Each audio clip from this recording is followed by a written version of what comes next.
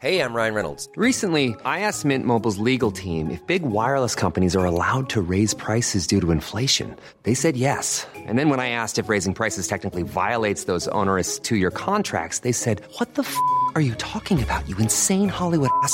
So to recap, we're cutting the price of Mint Unlimited from $30 a month to just $15 a month. Give it a try at mintmobile.com/switch. $45 up front for 3 months plus taxes and fees. Promo rate for new customers for limited time. Unlimited more than 40 gigabytes per month. Slows full terms at mintmobile.com.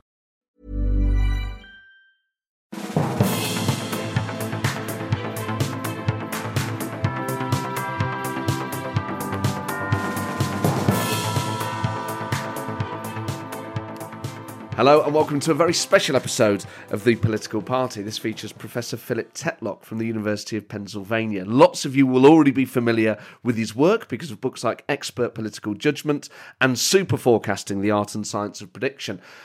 A lot of you will have heard of him, because Dominic Cummings has recommended his work and Michael Gove is a big fan of him. I'm delighted that he came on this show, and this really is like going to the best university in the world and being taught by one of the best professors. This is all about the art of super forecasting, those people that can more accurately predict particular events in the future than other people, and how you can train yourself to think in a different way to make your predictions more accurate. Now, obviously, on a geopolitical scale, the implications of this work are really profound.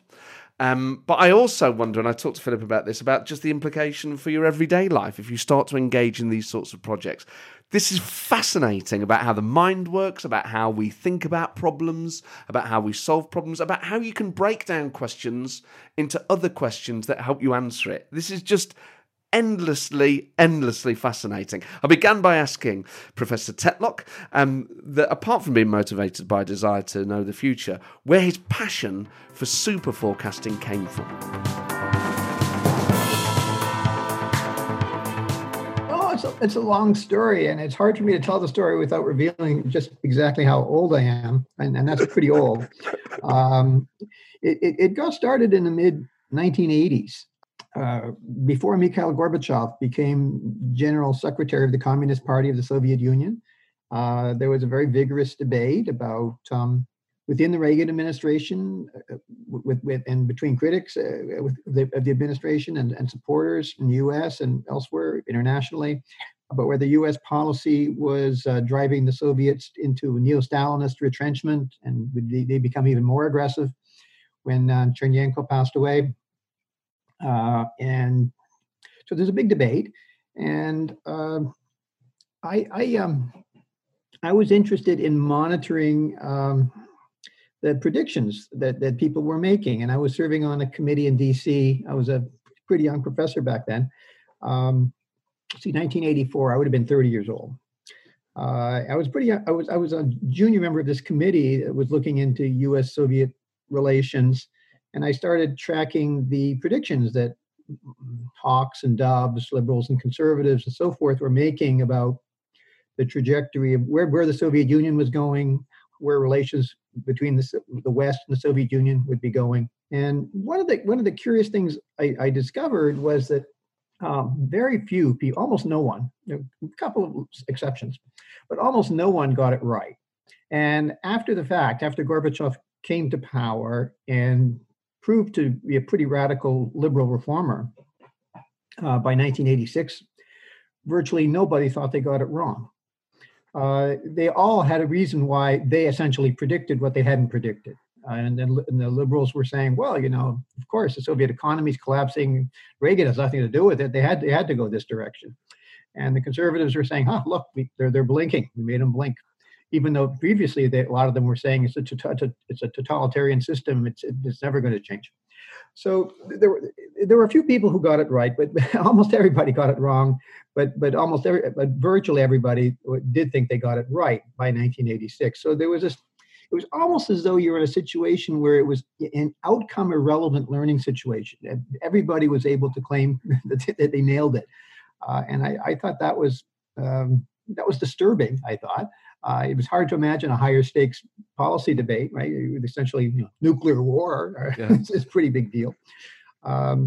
So I decided it would be worth pursuing this as a major facet of my research program. Also, I just gotten tenure around that time, and once you get tenure, you just face a kind of a life decision about you. They're not going to fire me. I've got a job for a long time. What do I want to do with it? And forecasting tournaments stretch out over decades, right? So it's a very long-term commitment. So is it fair to say that this passion was born slightly out of a frustration with political pundits and their ineffectiveness? It's true. Ineffectiveness. It's true that it's their evasiveness. It's a combination. They're so evasive, and they've mastered the art of appearing to go out on a limb without actually going out on a limb. It's a rhetorical art form. They managed to say things like, there's a distinct possibility of a nuclear war. There's a distinct possibility of a pandemic. There are lots of distinct possibilities. And if the possibility materializes, they say, I told you, distinct possibility. And if it doesn't, they say, I merely said it was possible. So they're much better at it than I just described. I mean, but that's distinct possibility is one of my favorite vague verbiage phrases because it covers both sides of maybe so neatly. There's vagueness, but then there's something else which you do touch on in super forecasting, is that some pundits will make predictions for political purposes, not necessarily that they think that thing will happen, but they're advancing that particular argument to apply pressure somewhere. So it's not that they necessarily are saying this will definitely happen. They're saying it to apply pressure to a particular leader or a particular movement. Sure, there are lots of forecasters who are carrying water for one or another ideological cause, and when they falter, it's like a team sport, and their teammates are supposed to back them up and say, oh, well, you're really being unfair to X because X didn't really say that. X really, so it's part of a team sport that if a member of your conservative team falters on something, your fellow conservatives should back them up and vice versa. So before we get into what super forecasting is and the attributes that super forecasters have, people listening to this podcast now will wonder if they possess the raw ability to become a super forecaster. What are the attributes that all super forecasters share? Well, there is an element of ability involved. It helps to be analytic, logical, good pattern detector. Those things matter. But it's not just a matter of intelligence. I think most reasonably intelligent people are capable of becoming pretty good at this. And there are two key ingredients beyond a baseline level of intelligence. One of them is what we call cognitive style, a degree of active open-mindedness, willing to treat your beliefs as testable propositions, not as sacred possessions. And the other is a certain amount of gritty granularity, a willingness to treat forecasting skill as a skill that can be cultivated and is worth cultivating. So how many degrees of maybe am I capable of distinguishing? And am I willing to test myself and get repeated feedback? Am I willing to get hit on the head repeatedly? Because you're going to encounter a lot of frustration when you start off in this, and you start testing how well calibrated you are on the kinds of questions that are asked in these tournaments.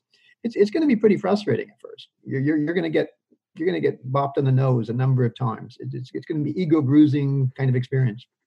Just on the first point of the two, it seems particularly relevant now when we talk about things like echo chambers and the fact those things perhaps have been augmented by social media.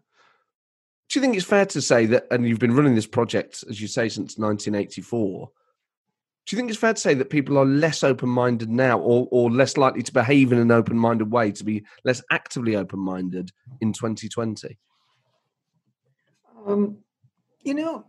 I think things do look rather bitter and polarized now in 2020. But when I go back to 1984, 85, things were pretty bitter and polarized then too. So we don't want to idealize the past. People were, Reagan was a very polarizing political figure. I don't think he was quite as intensely polarizing as Trump, But it's easy to misremember. There's a certain kind of halo effect has emerged around Reagan, but he was bitterly opposed, and what did Mitterrand call him? The cowboy. He was not held in universal esteem. Yeah. He was regarded as, a grade B Hollywood actor, an extremist, a Goldwaterite, a dangerous guy. And he was on the radio once, and he made that announcement about the missiles. We're going to launch the missiles now, or something like that. He did. And there were huge demonstrations in New York in favor of nuclear freeze, and there was a lot. He developed this relationship with Gorbachev, of course, that turned things around, and the Cold War rapidly disappeared. As by the end of the Reagan administration, it essentially was no Cold War. And the Soviet bloc was in the process of disintegrating. So when you're thinking about forecasting, there must be limits to predictability. There are certain things that can't be predicted. Is that always about chronology or time? That it's harder to predict something that's going to happen in 100 years than it is to predict something that's going to happen in 100 minutes. And what are the other limits that exist on predictability?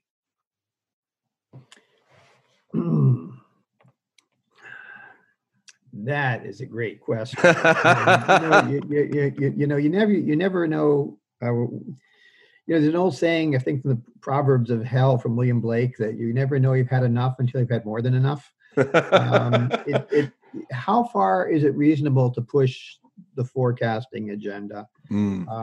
Things happen that are out of the blue.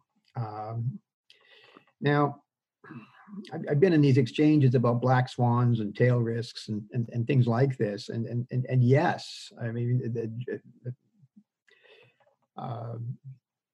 assassinations and pandemics and things get flipped around, can be flipped around quite dramatically. I mean, how close did we come to nuclear war during the Cold War, for example? We haven't really worked that out. There's still a very active debate on that subject. Some people think we came extremely close, and we were extremely lucky to have gotten through the Cold War without it becoming a thermonuclear war. And other people say, it really wouldn't, the Cuban Missile Crisis and this and that. They point to the various incidents where we seem to be just a trigger press away from a nuclear one. And they say, well, that's really not true. And then they have their reasons for saying why it's not true. These all pivot on counterfactuals. So people can walk away from 40 years of experience, and they can take very, very different lessons from them. Some people think nuclear deterrence is remarkably robust and has saved hundreds of millions of lives from conventional wars that otherwise would have occurred. And other people think we've been walking on a tightrope, and we've just been really, really lucky. It's hard to imagine more starkly different readings of history than that. One of the things we've looked at recently, we turned to, these counterfactuals are frustrating, of course, because nobody can go back and rerun history. We don't know if we rerun the tape of history from 1945 on, how many times does nuclear war erupt? And you say, well, it turns out nuclear war only erupts 1% of the time, or it actually erupts 30% of the time. But even 1% of the time is pretty worrisome. But nobody knows the answer. They're making up the data. We don't know. Counterfactual history is inherently speculative and imaginative. So one of the things we've been looking at is whether people who make really aggressive, extreme counterfactual claims, who claim to know exactly how counterfactual history would have worked out, whether they are they good bets to be bad forecasters? So if you really know for sure how much worse the COVID epidemic, or how much better it would have been if Hillary had been president, or if you really are sure that that if China had as free a press as Taiwan, that the epidemic would not have been as severe. If you are certain you know the answer to these questions, we suspect that you're more likely to be a bad forecaster. Why is that? It ties into this open-mindedness thing. It's the confidence with which people take something that's very computationally complex. I mean, imagine trying to rerun history in your head. The millions of variables that are actually involved in recreating a world. Yes. It's computationally staggeringly complex, and people sort of glibly say, "Oh yeah, we'd have 50% fewer dead if Hillary were president, and if China had a free press, you'd have 30% fewer dead, or whatever." glib claim comes out of their mouths, it's the glibness, it's the rapidity, it's the confidence with which people make claims like that is an indicator that you're likely not to. You're going to struggle in a forecasting tournament in which we can actually check your accuracy.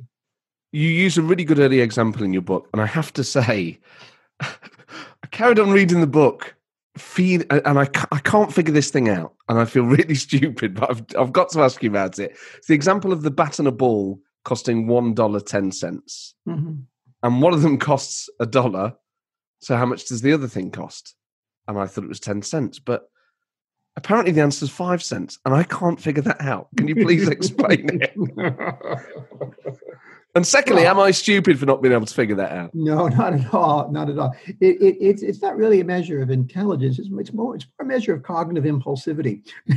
Okay, that's a polite way of saying it, I suppose. So how does that equation work then, where you end up with 5 cents? Oh, so you got $1.10, and if you were right. And the bat costs $1 and the ball costs 10 cents, then the bat costs 90 cents more than the ball, not $1 more. Oh, it's about how many it costs more. Oh my God! So it needs to be $1.05 and 5 cents. Hang on, I'm not. You know what? Actually, I just want to be absolutely clear. I've understood this. Okay, so the bat is $1.05 and the ball is 5 cents. Yeah. But 99% of the world comes out with your answer. It's only a moderately small fraction of people who say, well, my tempting answer is $1.10, $1.10. But you have to think twice. So it's a test that Shane Frederick and I think Danny Kahneman collaborated on in developing. And it's a very ingenious test. It is only 3 items. And it proves to be a surprisingly good predictor of people becoming super forecasters. So I would be a bad super forecaster then?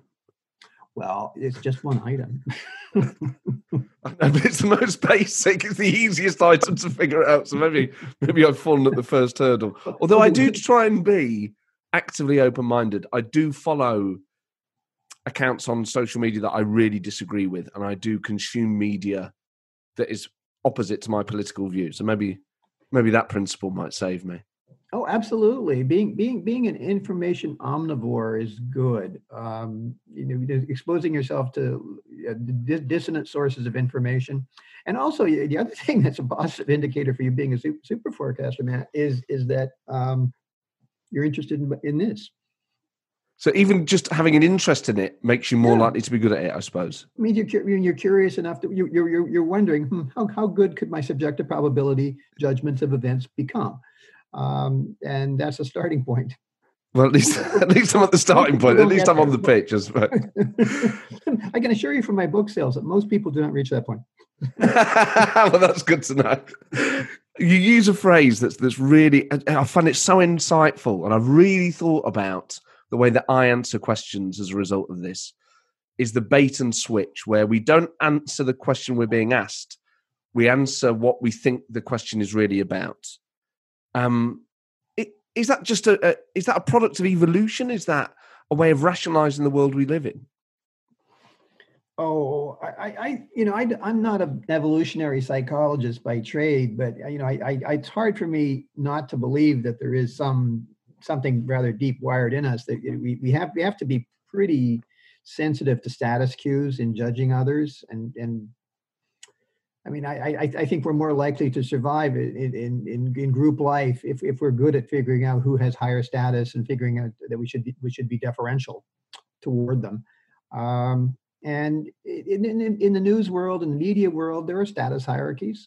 Now, liberals and conservatives have somewhat different status hierarchies, but there are status hierarchies, and it's much easier to say to yourself, instead of going through the details of an argument on the op-ed page of the New York Times or the Wall Street Journal, that say, "Oh my goodness, this is written by a prestigious expert who has hangs out in Davos and is linked to some prestigious university, or is very rich and is very well connected, has all these accoutrements of status."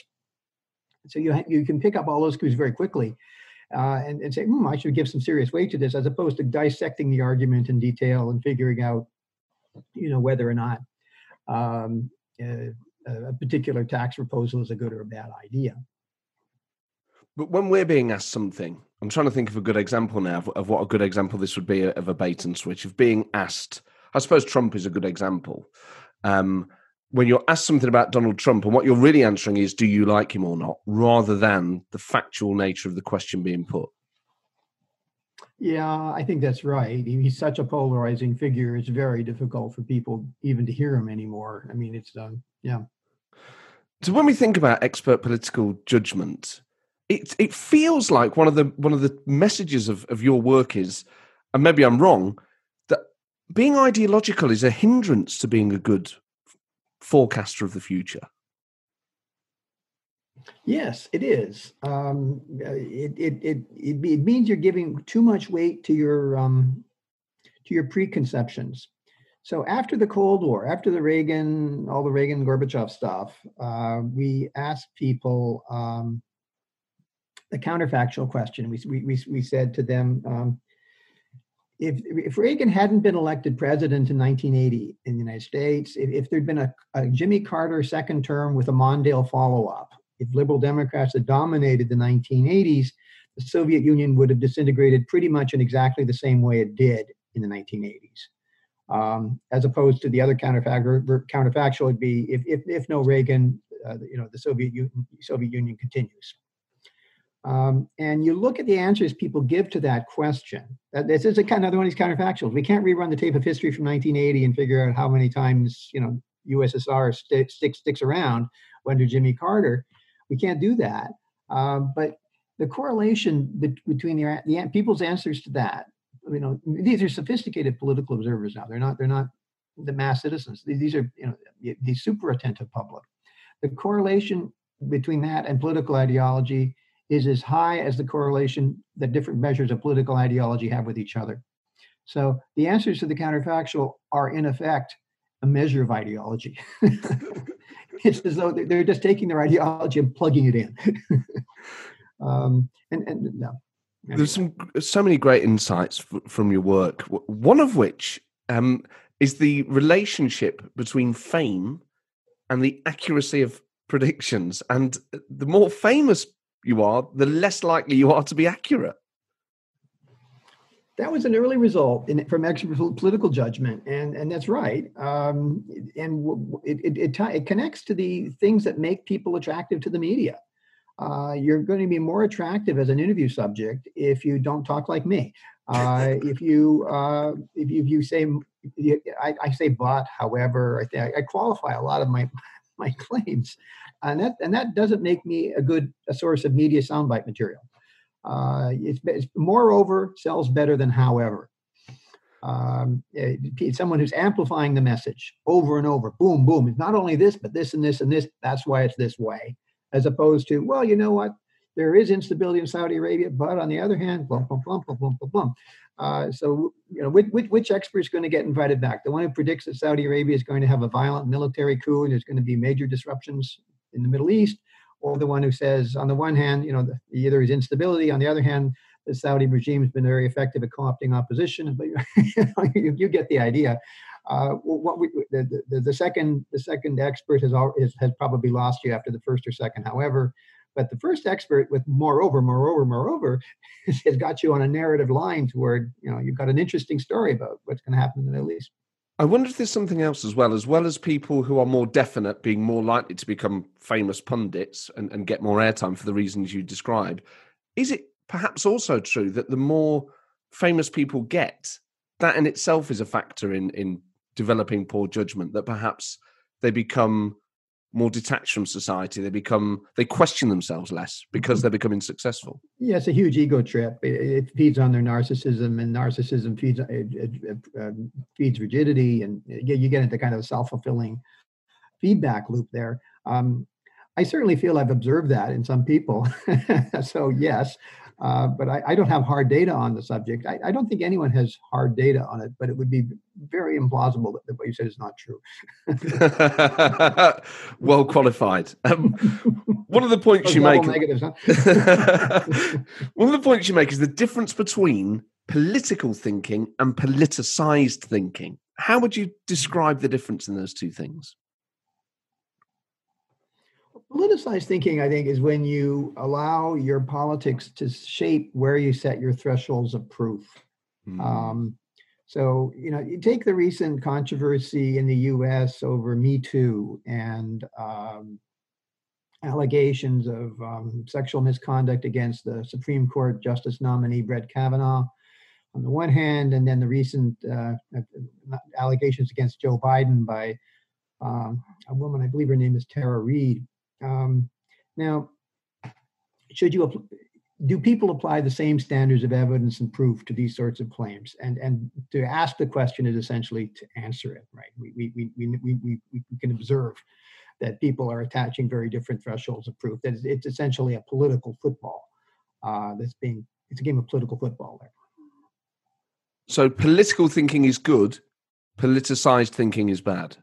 Politicized thinking is hard to avoid. I mean, you say, well, there are two kinds of errors I could make. I could make the error of believing an allegation that's false, or I could make the error of failing to believe an allegation that's true.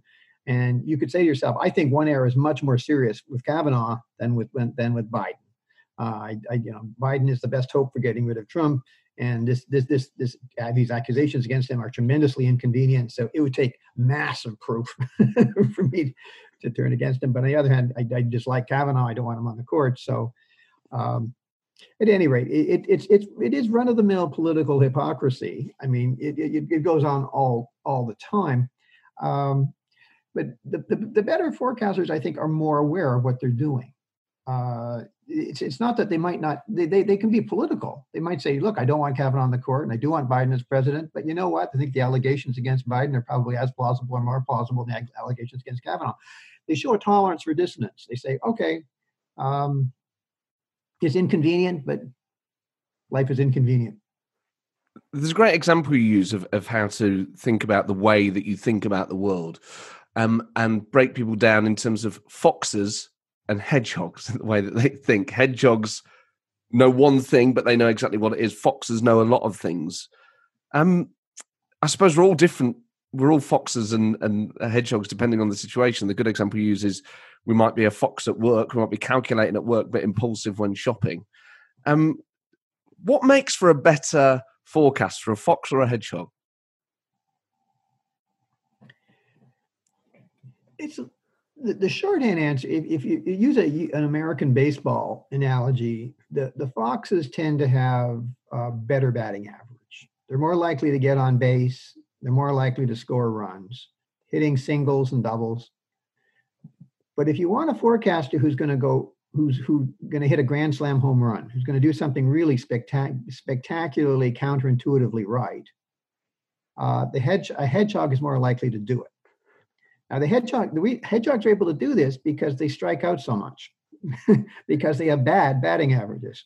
But they're swinging for the fences, and occasionally, when someone is right, the likelihood is that it's not spectacularly right. The likelihood is it's going to be a hedgehog. It's a bit like the broken clock theory, right? A broken clock is right twice a day, and they're when something major happens, there will virtually always be a prominent hedgehog theorist who's going to claim credit for having predicted it. Whether it's a pandemic or a nuclear war or whatever it is, there's going to be a depression or or great technological breakthrough. On the boomster side, there's going to be a hedgehog who is there to claim credit. People listening to this will be trying to figure out in themselves, are they a fox or are they a hedgehog? And as you rightly point out in the book, we're all a mix of both. I mean, what about you? What percent fox are you and what percent hedgehog?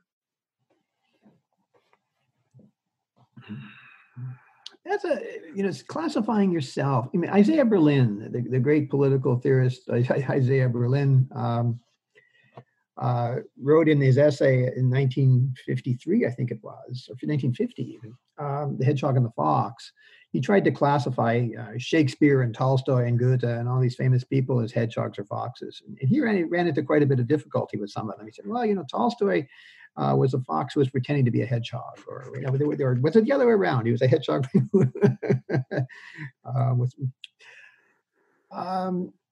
I think you're going to see elements of both in most thinkers whose thinking proves to be durable over decades or centuries.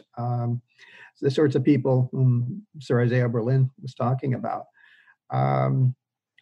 I suppose my vice is to be more fox-like. And the risk of being fox-like is you're going to be a little more dilettantish. You're not going to have the same depth that a hedgehog. I mean, Einstein or Newton, they were pretty hedgehog-like. they were very focused on deep laws of the universe. And, Einstein was quite emphatic that God did not play dice with the cosmos. To which the famous physicist Niels Bohr responded, Einstein, quit telling God what to do. Let's talk about the Good Judgment Project then. It's fascinating work you've been doing since the mid-'80s. How does it run as a project? Well, the early forecasting tournaments were done more on a shoestring budget, and the later forecasting tournaments had support from the U.S. intelligence community and were done on a much more elaborate scale, with a lot more computer support and rapid fire data analysis. And so the later forecasting tournaments since 2010 have been moderately high-tech affairs, where we pay forecasters modest sums of money to work with us for a period of time. It's done under the auspices of the universities and their IRBs, ethics boards reviewing everything. It's a somewhat bureaucratic process, but there's no danger to human subjects. Well, the only danger to human subjects is their egos might get bruised. you might discover that you thought you were very well calibrated, but in fact you're not as well calibrated as you thought you were. But I take that as that's the price of education. So the format of it is a tournament. Is that an annual tournament, and can anyone take part in it? It's not quite as regular as that. And my former project manager, Terry Murray, and a couple of super forecasters have created a company, Good Judgment Inc., which is a private sector spinoff from the Good Judgment Project, which is what I was running. I'm still running now. And they have an ongoing tournament called Good Judgment Open that anybody can sign up on. I think there are at least 10, 20, 30,000 people signed up there. And they run various competitions and do various things. Some of them have for commercial clients. They're not. Whereas the work we do with the government is sponsored research, and it's designed to lead to academic publications. So, I mean, one of the things you're trying to do, I suppose, ultimately trying to do is distill the wisdom of the crowd. So does that rely on having people that have deep areas of expertise, or equally beneficial might it be have to have individuals who know a little bit about a lot of different things?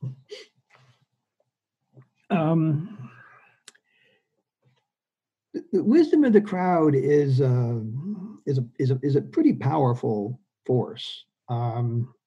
When we compute an average of the judgments of say if you have 10 forecasters making forecasts about casualties and fatalities from COVID in 10 different countries over the next few months, if we computed an average of their forecasts, our experience is that average would be more likely to be accurate than 80 or 90% of the individual forecasters from whom the average was computed.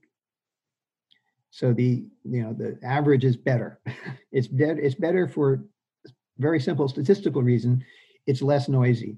Individual forecasters' judgments are affected by what they had for lunch, by what they just read in the news, a rumor, or this or that. Our heads are kind of bouncing around quasi-randomly in response to the news, in response to our moods. But if it's because it's quasi-random though, and when you're bouncing that way, I'm bouncing this way, and we're still responding. Each of us is responding to some of the same signals, but we're bouncing in different directions. The averaging process smooths it out, and that makes it more accurate. So the first order answer is that yes, the wisdom of the crowd is a powerful tool for improving forecasting. If you have nothing else, consider averaging the judgments in front of you. We got to be a little more sophisticated. We have some very good statisticians working with us, and they help to develop more elaborate aggregation algorithms that can do better than unweighted averaging. And that was one of the big drivers of how we won the forecasting tournaments, the first and the later waves of forecasting tournaments. And these were the tournaments run by the IARPA, the Intelligence Advanced Research Projects Activity. You say in the book that they didn't want to use your forecasters going forward. Why was that? I don't think that's quite right. We were in competition with professional intelligence analysts working behind a veil of classification secrecy, something called the intelligence community prediction market. And our people were doing better than they were. And now, they might say that's because we weren't trying hard enough, or we didn't take it seriously, or you get the idea. But you would hope they would be taking their own prediction market reasonably seriously. I think it's a very difficult thing getting people to accept something new. Look at someone like me. I just turned 66 years old. Okay, so I've been doing this for 35 plus years. It's been around the block. And if I were if I were in the intelligence community, I would presumably be a fairly senior intelligence analyst. I might be, let's say I'm the China expert, and I've made it to the National Intelligence Council, and when the president wants advice on Xi Jinping or whatever, I'm kind of one of the go-to people. So I've got status, and people like status. And some upstarts from IARPA, some young technocrats from an R&D operation called IARPA in ODNI, they come along and say, hey, we want to set up this tournament in which the 25-year-olds can can test the accuracy of their judgments against the 65-year-olds. Let's see who can generate the more accurate forecasts on a level playing field. It doesn't take a lot of bureaucratic imagination to guess that the people at my age, the boomers, the senior boomers, are going to look at this and say, screw that. This project is going nowhere. Yeah. We're going to make damn sure this one. So there's inevitably bureaucratic resistance to it. And I think that's certainly a factor. That's understandable when you explain it like that. But do you think there's something else? Do you think perhaps the phrase super forecasters, this idea of, because you're necessarily talking about predicting the future, makes it almost sound, not that you're claiming that it's magic, but that people will go, oh, these people are strange. They think they can see the future. We're not going to give them the time of day. Is there a cynicism around the work like that, do you think? Absolutely. The word prediction means different things to different people. I mean, if you say I can attach 100% probability to who's going to win the presidential election in 2020, I think that's crazy. I think there's enough randomness. It's very, very far-fetched. Here's what we can say. We can say that there are forecasters. When you compute their average judgments, they get a little bit closer to the truth than other forecasters do. So they're putting probabilities of 75 or 80% on things that happen, and probabilities of 25 or 30% to things that didn't happen. And the other people are putting probabilities of are less accurate. They're putting only probabilities of 60% on average of things that happen and 40% of things that don't happen.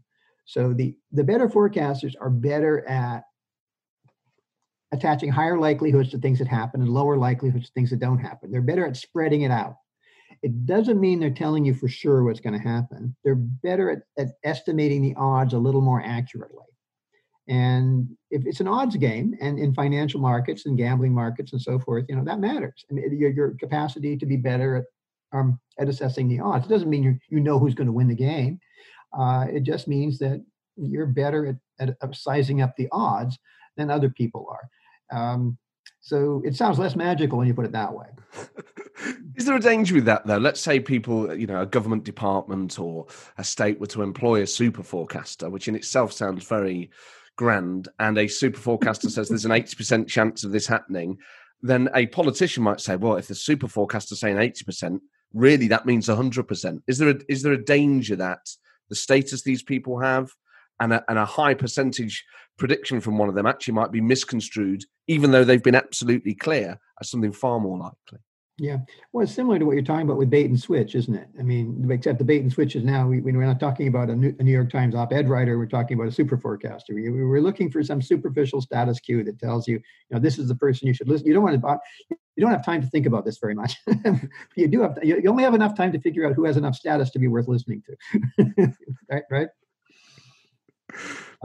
So yes, I do sense the danger you're talking about. I don't think we're very close to that. I know that the super forecasting did get quite a bit of publicity in the UK recently as a result of a book recommendation that Dominic Cummings very kindly offered to the members of your press. Well, I was going to ask you about that later, but I might as well ask you now. Dominic Cummings has a certain reputation here in the UK that I'm sure you're aware of. Some people think he's exceptionally bright and thinks about things in a different way, and that's welcome. Other people, and I think this happens to a lot of political advisors, have there's always a suggestion that perhaps they're malignant or they're up to no good, and political advisors of all political persuasions will recognise that characteristic, I'm sure. When your work becomes associated perhaps with a particular political value or a particular advisor or politician, is that a good thing for you, or do you think, oh no, I wish they hadn't said it because now people are going to presume I agree with everything they say? Well, when that whole thing came out, I was suddenly inundated by requests for interviews from the British press, and it was pretty much the full spectrum from left to right that was asking for interviews. So I had to make some triage decisions about which interviews was I going to give. And I decided to do two of them. And I decided to do, you should tell me whether I got this right, because I wanted one to be kind of a reasonable right of center publication. And I thought that the Times would for that. And I thought I wanted a left of center one, and I went for the New Statesman. Oh, two very good choices. Okay. So those were the two I did. And I very much emphasized that, whether you're on the Labour Party or the Conservative Party or Democrat or Republican or whatever you are, you don't want leaders who are going to lead you off a cliff. You want a flow of accurate probability judgments going to the leadership. So in that sense, super forecasting should be viewed as a pretty value neutral affair. You don't want to do dumb stuff, and you want reasonable probability judgments. And the super forecasters, their reputations hinge purely on one thing. They hinge on having good accuracy reputations. Otherwise, they cease to be super forecasters. Say hello to a new era of mental health care. Cerebral is here to help you achieve your mental wellness goals with professional therapy and medication management support. 100% online. You'll experience the all-new Cerebral Way, an innovative approach to mental wellness designed around you. You'll get a personalized treatment plan from a therapist, prescriber, or both in a safe and judgment-free space. Your Cerebral therapist or prescriber will outline a customized plan with clear milestones along the way, so you can get to feeling your best. With Cerebral, you're not alone in your mental health journey. We're here to empower you to live a fulfilling life. So take that first step towards a brighter future and sign up today at Cerebral.com/podcast and use code ACAST to get 15% off your first month. Offer only valid on monthly plans. Other exclusions may apply. Offer ends July 31st, 2024. See site for details. Botox Cosmetic, out of botulinum toxin A, FDA approved for over 20 years. So, talk to your specialist to see if Botox Cosmetic is right for you. For full prescribing information, including boxed warning, visit BotoxCosmetic.com or call 877-351-0300. Remember to ask for Botox Cosmetic by name.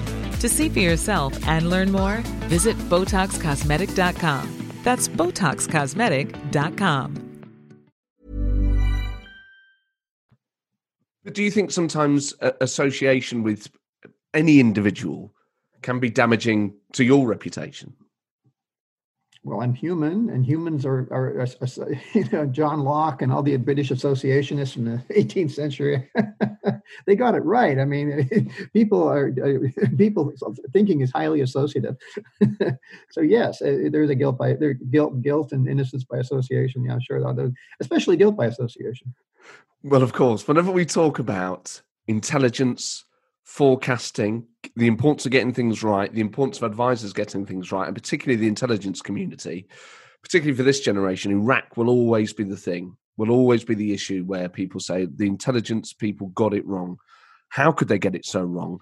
And one of the things you outline in your book is the fact that phrases like likely mean hugely different things, even to people within the intelligence community. And the reaction of the community following Iraq was to be far clearer in attaching percentages to particular terms. That has to be seen as out of something that was pretty rotten, quite a positive legacy. I think so, and I think it would contribute to the long-term credibility of the intelligence community. We have a lot of stories in the books about famous miscommunication examples in U.S. intelligence when John Kennedy thought that a fair chance of the Bay of Pigs invasion succeeding was quite a bit more than 50% when it was intended to be maybe at best 1 in 3, that sort of thing. So he went forward with it. Yeah. So if you want to learn to become better calibrated, if you want people to know what you're saying, you don't want them to misinterpret what you're saying. The super forecasting tournament research agenda should be attractive to you. But if you live in a blame game world in which, being caught on the wrong side of maybe, people are going to jump on you, I can understand why you don't want to play the game. Look what happened with Nate Silver in the U.S. election 2016. He says, Hillary had a 70% chance of winning a couple of days before the election in November 2016.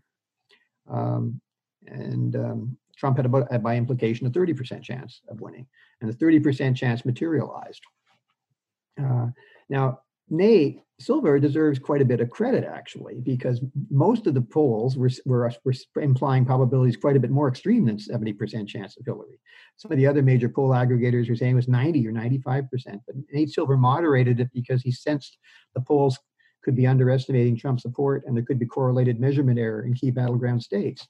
So he moderated the probabilities down to 70.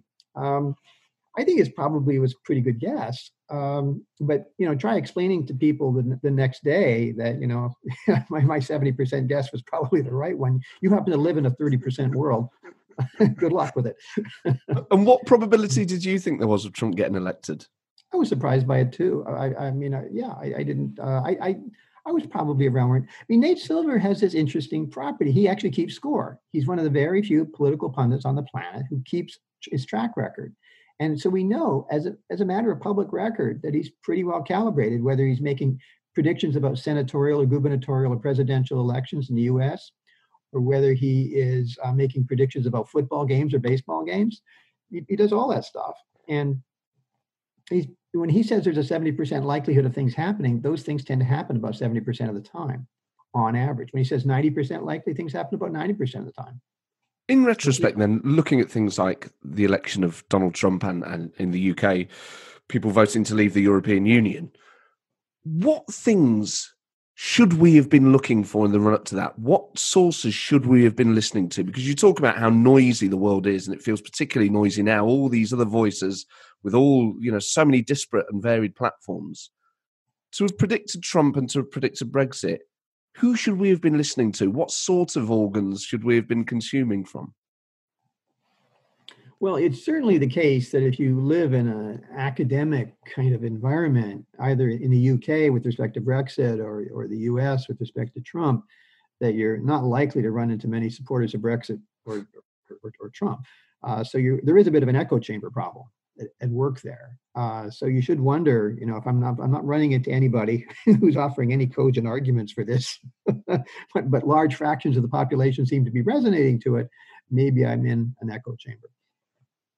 So it's just about diversifying that. It's not necessarily that you have to listen to the most extreme voices on the opposite side, but consume at least a few.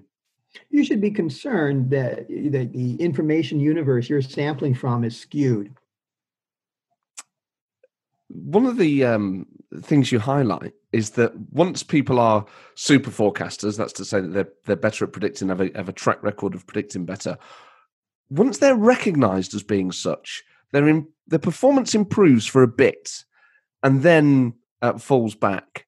I just wonder if there's a way, and I'm sure you've thought of this, of that confidence and that recognition obviously plays a part in improving their judgment for a while. Are there other things that you can then replicate?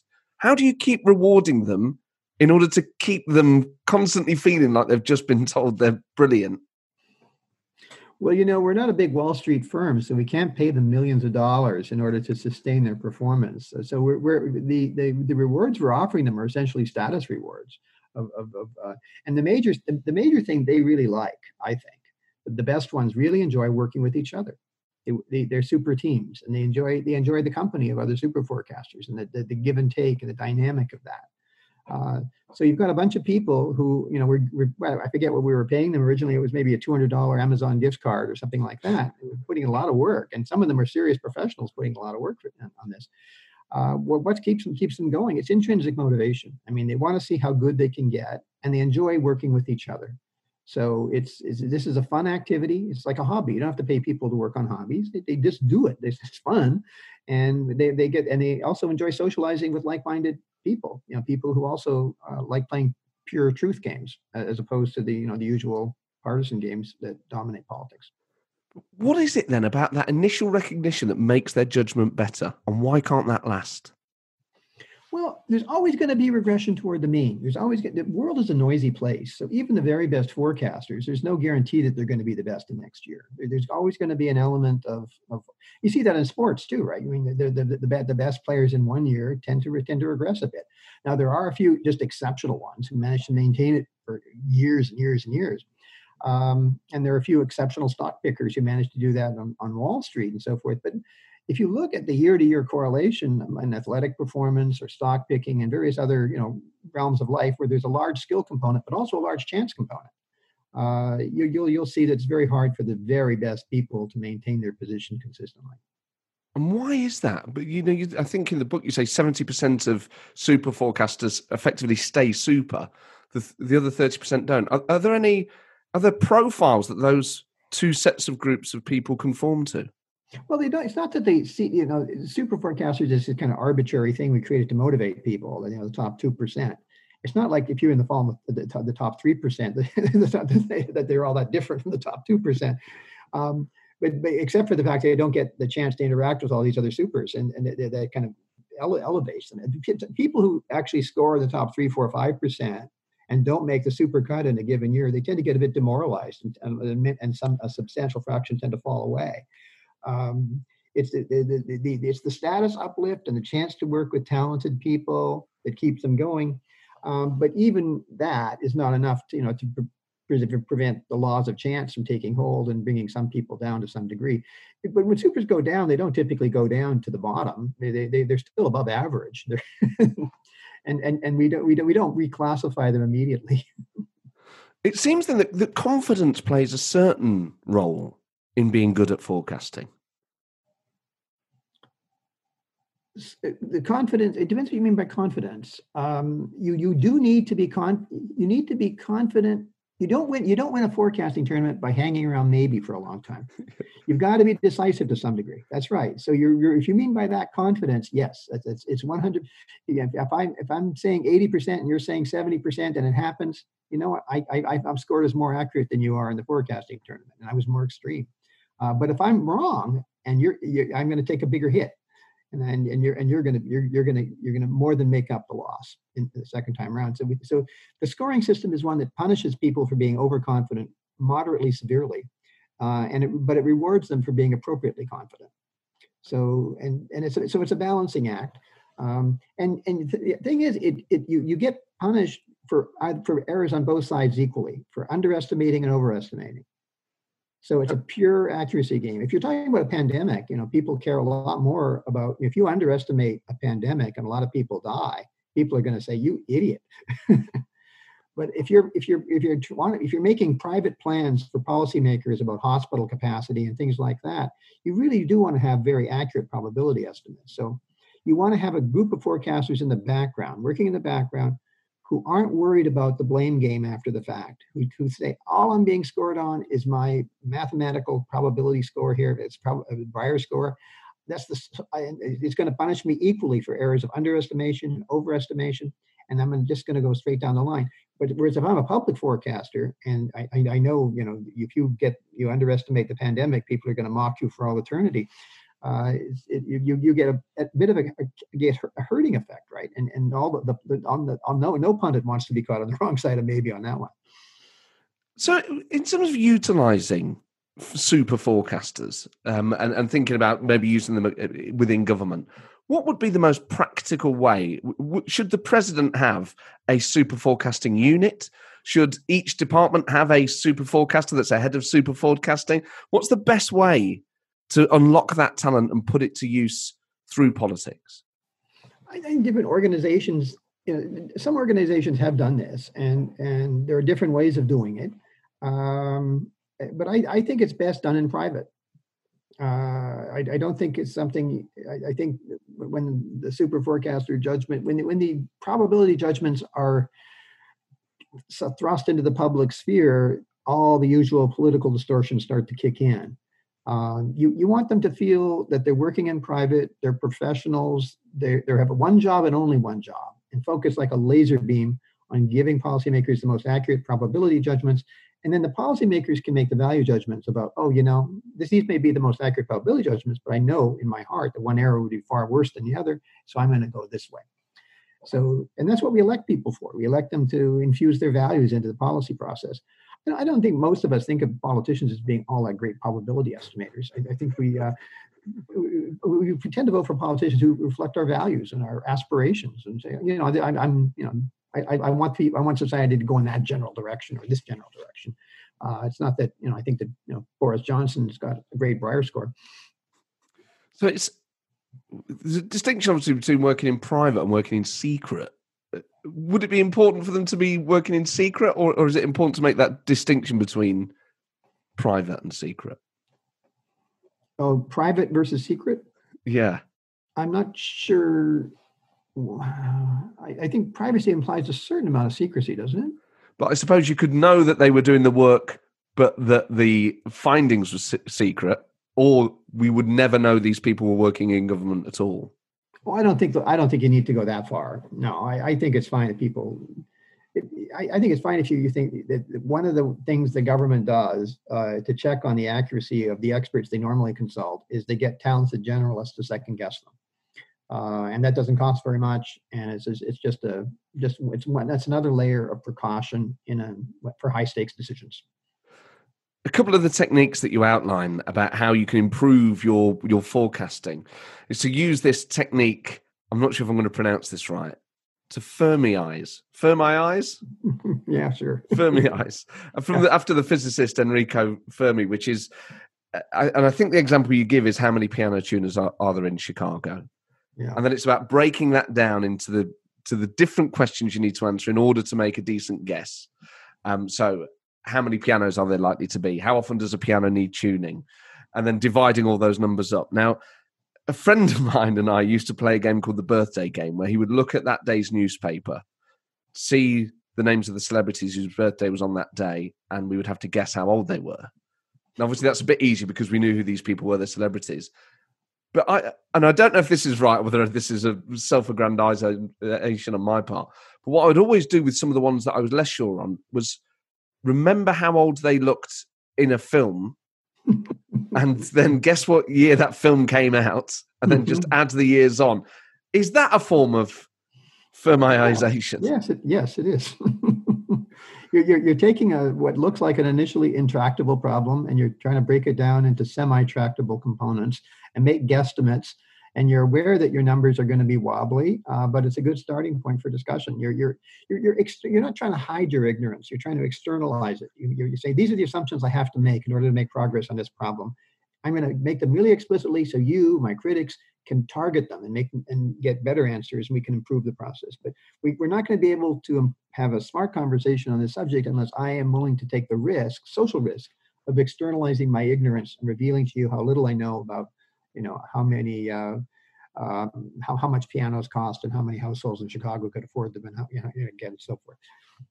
It's inevitable to always think about these skills as being inherently political about trying to predict global events, and so that countries and leaders can react, and for the betterment of their citizens.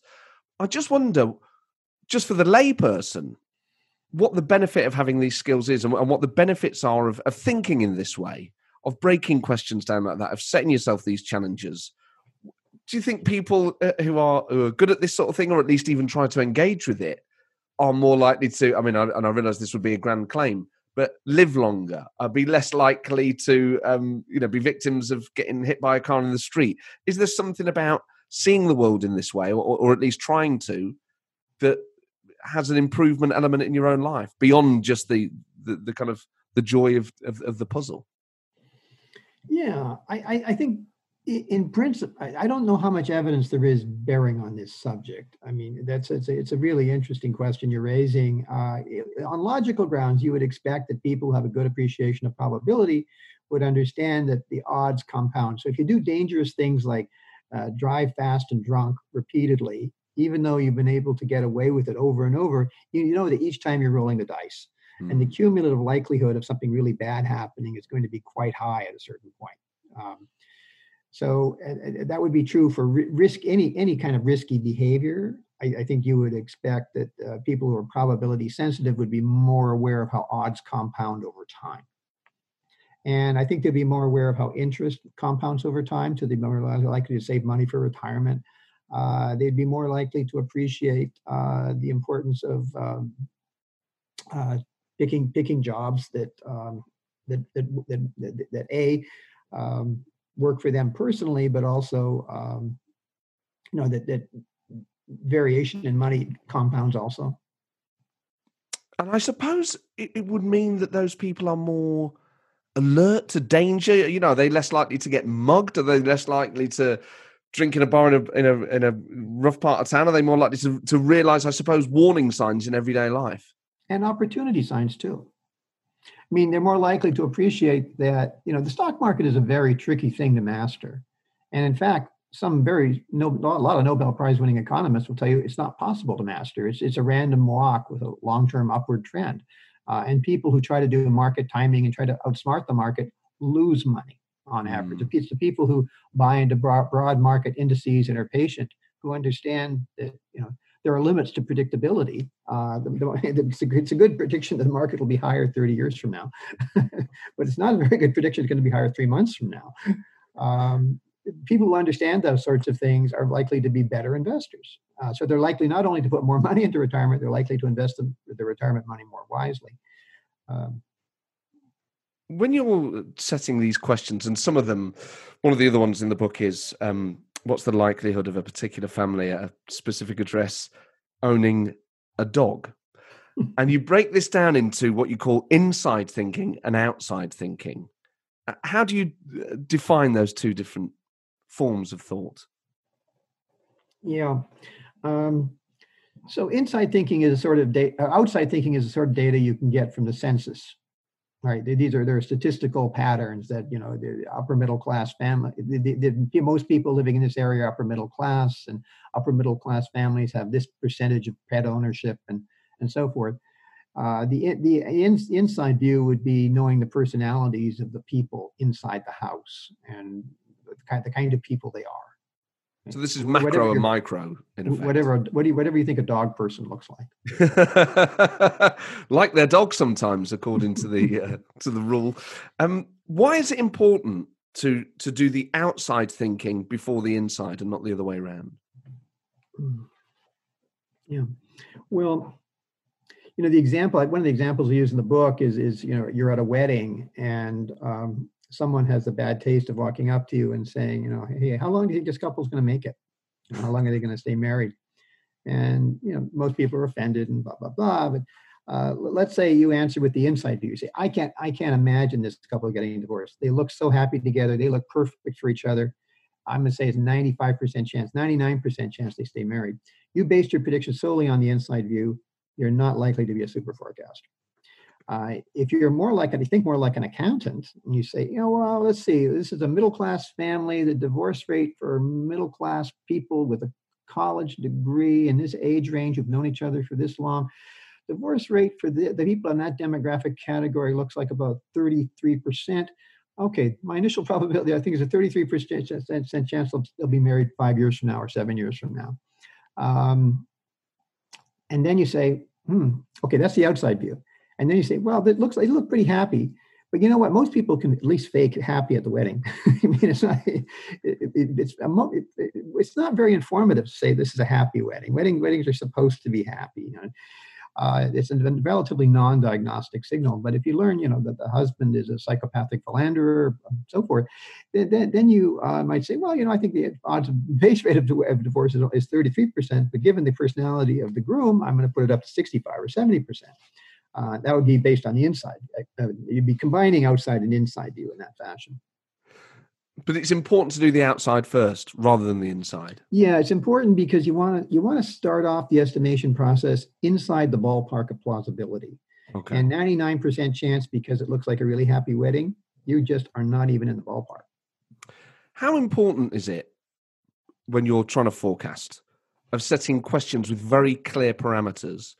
Or can you ask more open-ended questions and still get fairly decent results from a super forecaster? I'm not quite sure what you mean by that, Matt. So if you say, for instance, will Donald Trump get re-elected this year? That's a question with a clear parameter. If you were to say a broader question, I don't know, how many times in the next 100 years do you think the Democrats will win the White House? Yes. Okay. That is one of the things we're wrestling with in the latest work, is how to link up these big questions that people really do care about with these sort of micro questions that we can test in forecasting tournaments. So, we take some of these really big scenarios that are popular at places like Davos. We're on a scenario trajectory, according to the former head of Davos. We're on a scenario trajectory toward a fourth industrial revolution, in which strong forms of artificial intelligence are going to cause major dislocations in white-collar labor markets by 2030 or 2040. We're not going to need airplane pilots. We're not going to need radiologists. We're not going to need lots of people. We're not going to need university professors. All sorts of people we're not going to need. Hopefully we still need podcasters. No doubt. But they think the bots are going to encroach even on you. But oh, my God. But so that's the scenario. Okay, that's a long way away, 2030, 2040, and it's pretty vague.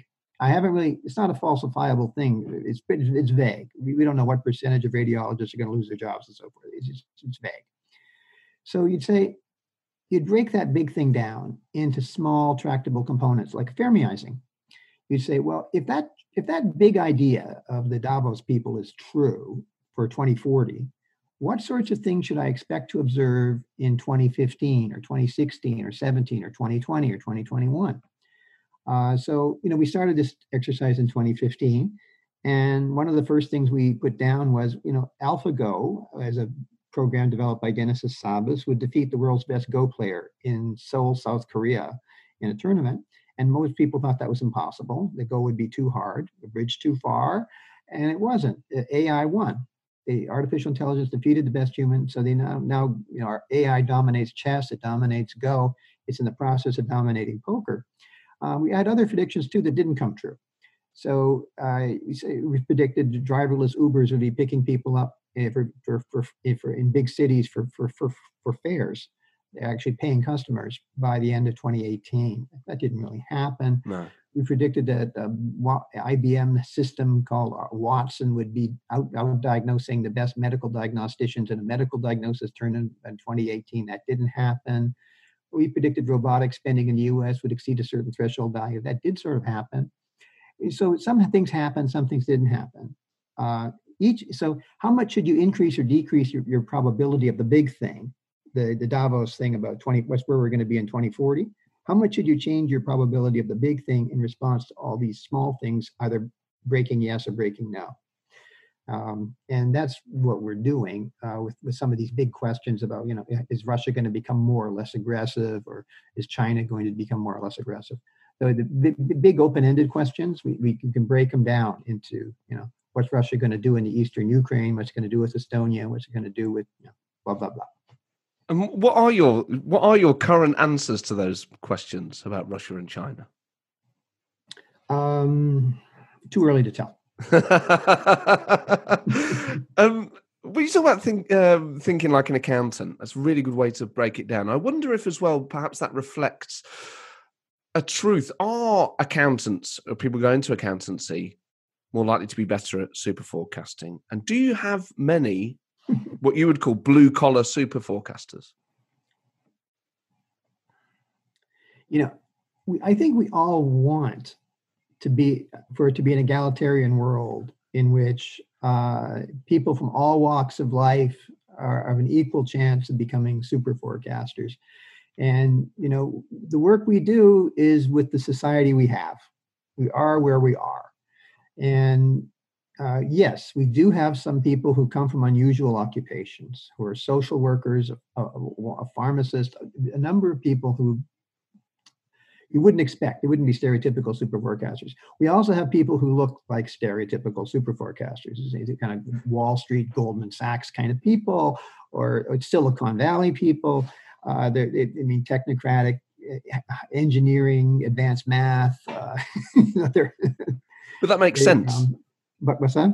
That it makes sense that people working in those industries would be initially better at this sort of thing. Yeah, they have an advantage. It's true. It's not that they totally dominate the game, but they're really good. I like. It's interesting. I've been working with human beings for a long time in my research, and it's a nice turnaround for me when your research subjects are smarter than you are. How often does that happen? It happens a lot in this work. If people are listening to this thinking, well, I'd like to find out if I'm a super forecaster, how do they go about finding out? Is there a website where they can start to engage with these pieces of work? That would be the GJ Open. I think if you just type into your computer GJ Open, you'll find the forecasting tournament, and I think you can sign up there. I don't think we're recruiting people for the academic research at the moment, but if we do change, we do periodically do that. And I'd be glad to send you a notification when we do. Well, that'd be great. I'll share it with the listeners of the show. You mentioned Davos there, and in the book, Tom Friedman gets mentioned a lot. Now, the Davos man. Well, I bought his book. Thank You for Being Late a couple of years ago, and haven't yet read it. Ironically, I will be late to reading it, which. It was only in your book. I thought I recognise that name, Tom Friedman. So is he someone that you would say is a bad forecaster? I would say he's a classic vague verbiage forecaster who is virtually impossible to pin down. In fairness to Tom Friedman, I think he does do some things well. And one of them is generating interesting forecasting questions. So shortly before the invasion of Iraq in 2003, Tom Friedman posed a question that I think we should all wish both the British government and the U.S. government had thought about. And he phrased it beautifully too. It's very, very pithy. He said, "Is Saddam Hussein the way he is because Iraq is the way it is, or is Iraq the way it is because Saddam Hussein is the way he is?" That is Brilliant. A beautiful question. That's a beautiful question. It anticipates so much of the disaster that unfolded over the next 15 years. Now, did he predict it? No, he did not even remotely close predicting it. But he did have the wit to frame a beautiful question. And I think there has to be a space where we value people who pose beautiful questions. I don't like beautiful questioners posing as forecasters, though. I mean, I don't think that produces net confusion. But I think there is a place for people who pose beautiful questions. And it's only dawned on me talking to you now, talking about this, and I suppose it's obvious in life, but particularly with this, the crucial thing is to ask the right question. So the one thing the book basically is about is how to answer the questions. What is the skill you need to be asking the right questions? Well, it's a Fermiizing thing. It's like taking the fourth industrial revolution driven by strong AI, the Davos scenario, 2030, 2040, major dislocations in white-collar labor markets, whatever that means, but it doesn't sound good. You take something really big like that and you break it down into, who is Is AlphaGo going to defeat Lee Sedol in South Korea in the Go Championship? Are driverless cars going to be picking passengers up for fares in major cities? By when? What will robotic spending look like? Will accounting jobs start to disappear because AI can take them over, and so forth? With the Friedman question there, the Saddam and Iraq and Iraq and Saddam question, that's an example of a slightly different question. It's not necessarily about will this thing happen by this date. It's also about understanding the context of countries and situations. So that's another element to the sorts of questions you should be asking. It is. It's a profound question. I mean, it anticipated the question, is Iraq really a country? I mean, is it possible to hold it together in any way other than through Saddam's stronghold tactics? It's just so... There's something about this, and I said this on this podcast a lot, but talking to interesting people obviously is so stimulating. But this sort of work and engaging with these sorts of projects and forcing yourself to ask these questions of situations like Iraq and thinking about how you could apply that in your daily life isn't just a thrill in terms of what it would mean to be a super forecaster and the satisfaction that would bring and potentially lucrative for some people. But I think more just in my daily life from now on, I think maybe in the short term, I'll try and think like this more often. Whether I can stick to it's another matter. But this has huge benefits for the way people see the world.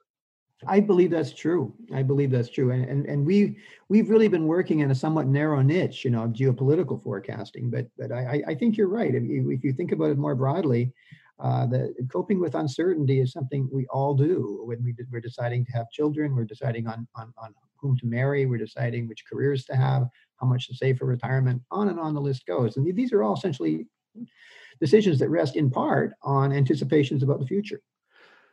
I suppose not to be morbid about it, but people's big fear is a lot of it is around death, is the death of a loved one. You could apply this sort of thinking, and this maybe is a little dark, to more accurately predict, say when your mother or father might pass away, and then that might make you think that you need to make the most of the time that you have if you think perhaps that number is lower than you would have liked it to have been. Yeah. Or is that too dark? Well, life insurance companies do it routinely. Of course. But their motivation is perhaps different to mine. Obviously, we're having this conversation in a context where people's fears about losing a loved one is far more heightened because of the coronavirus and the situation we find ourselves in. I mean, did any of your forecasters predict this pandemic in any way? Predict is one of those difficult things. I mean, you had in 2007, 2008, you had prominent microbiologists writing articles in textbooks and in journals, scientific peer-reviewed journals, saying things like, the prevalence of corona-style viruses among bats in Southwest China, combined with a culture of eating exotic meats, is a ticking time bomb. Now, is that a forecast? In some sense, it is. What they're saying, if you could translate it, say they're not saying it's going to happen this year or next year, but they're saying there's a non-negligible probability, say somewhere between 1% and 5% each year. So just like the drunk driver, decides I can do it again, it's a low probability of hurting someone each time. The cumulative probability to go from year to year to year. Finally hit 2020, jackpot, bang, you hit it. But all those previous years, you sort of coasted through. So did they predict it? These were the experts, and I have a lot of respect for real experts, and these were real experts. So they deserve a credit for anticipating it. Now, so that's a long range prediction. You're saying that's a lot. 10, 15, 20 years out, they were saying this is a risk we're incurring unnecessarily, and we could be mitigating it in low cost ways that we're not mitigating it, and you're going to really regret it later. Behold, 2020, we really regret it now. Now, the other question is, on a more mortal scale, could we have foreseen it earlier in late 2019? And the answer again is yes. The medical intelligence professionals in the U.S. intelligence community were briefing Congress and the executive branch of the government that something really serious was happening in China. They were before the Chinese government was publicly acknowledging it. there were clear signs that things were bad in Wuhan. You could pick it up from social media, you could pick it up from satellite reconnaissance, you could pick it up from all the things that intelligence communities use, right? So they were picking it up and they were warning people. And what was the net result of all that? Well, some senators apparently sold some stocks. Did the government do very much? No. I mean, a relationship with experts is a tricky one at the moment. Michael Gove, who I'm sure you're aware of, who's apparently a keen student of yours during the referendum here on staying in the and whether to leave or stay in the European Union, said that we were sick of experts. Do you have any sympathy with that? Well, I had an interesting conversation with Michael Gove on the BBC about this very subject about a year or two ago. And he's an exceptionally intelligent guy. I mean, it's like being cross-examined by a very good attorney. He is very smart. I've been an expert witness a few times, so I've been cross-examined by some good attorneys, and he's really good. And he wanted to get that quote out of me, I think. And I'm not prepared to say that experts are useless. I think that would be asinine and very dangerous. I think there are some experts who are egregiously overconfident and need to be held much more accountable. And probably some of the experts Michael Gove was thinking about in the Brexit debate fall in that category.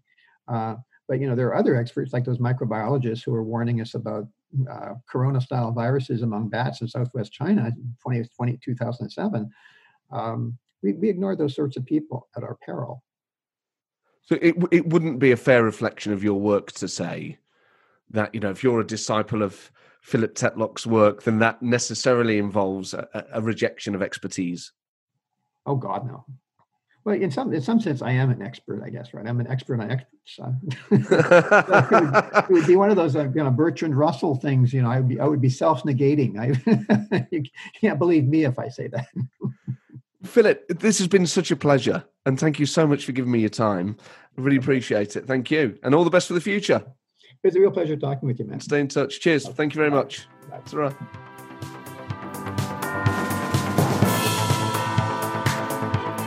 So, are you a hedgehog or a fox?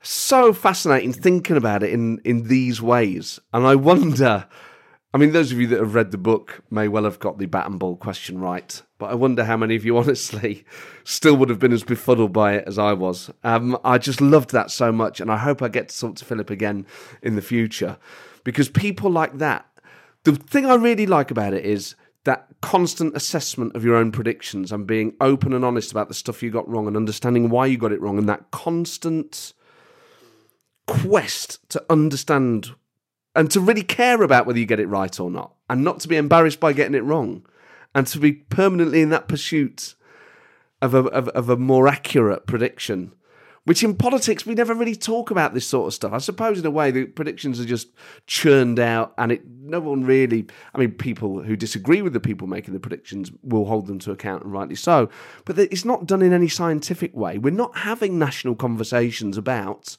how do we increase our judgment? How do we improve our judgment? Why aren't we talking about answering these sorts of questions? Now, maybe these are the sorts of conversations that need to happen behind the scenes, but it's so refreshing to think about politics in this way instead of just trench warfare. It's just a completely different dimension to it all. I will post the link, and will have posted the link by the time you listen to this, in the show notes for the GJ Open, the Good Judgment Open, which any of you can take part in. And I'm sure there'll be so many people who listen to this that are super forecasters. If you are already one, then get in touch, politicalpartypodcast@gmail.com. Please keep your guest suggestions coming in and let me know where you listen. It's always nice to know.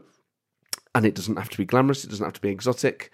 Heather Whitby got in touch saying she listens to the podcast while doing the gardening in a small village in Lower Normandy.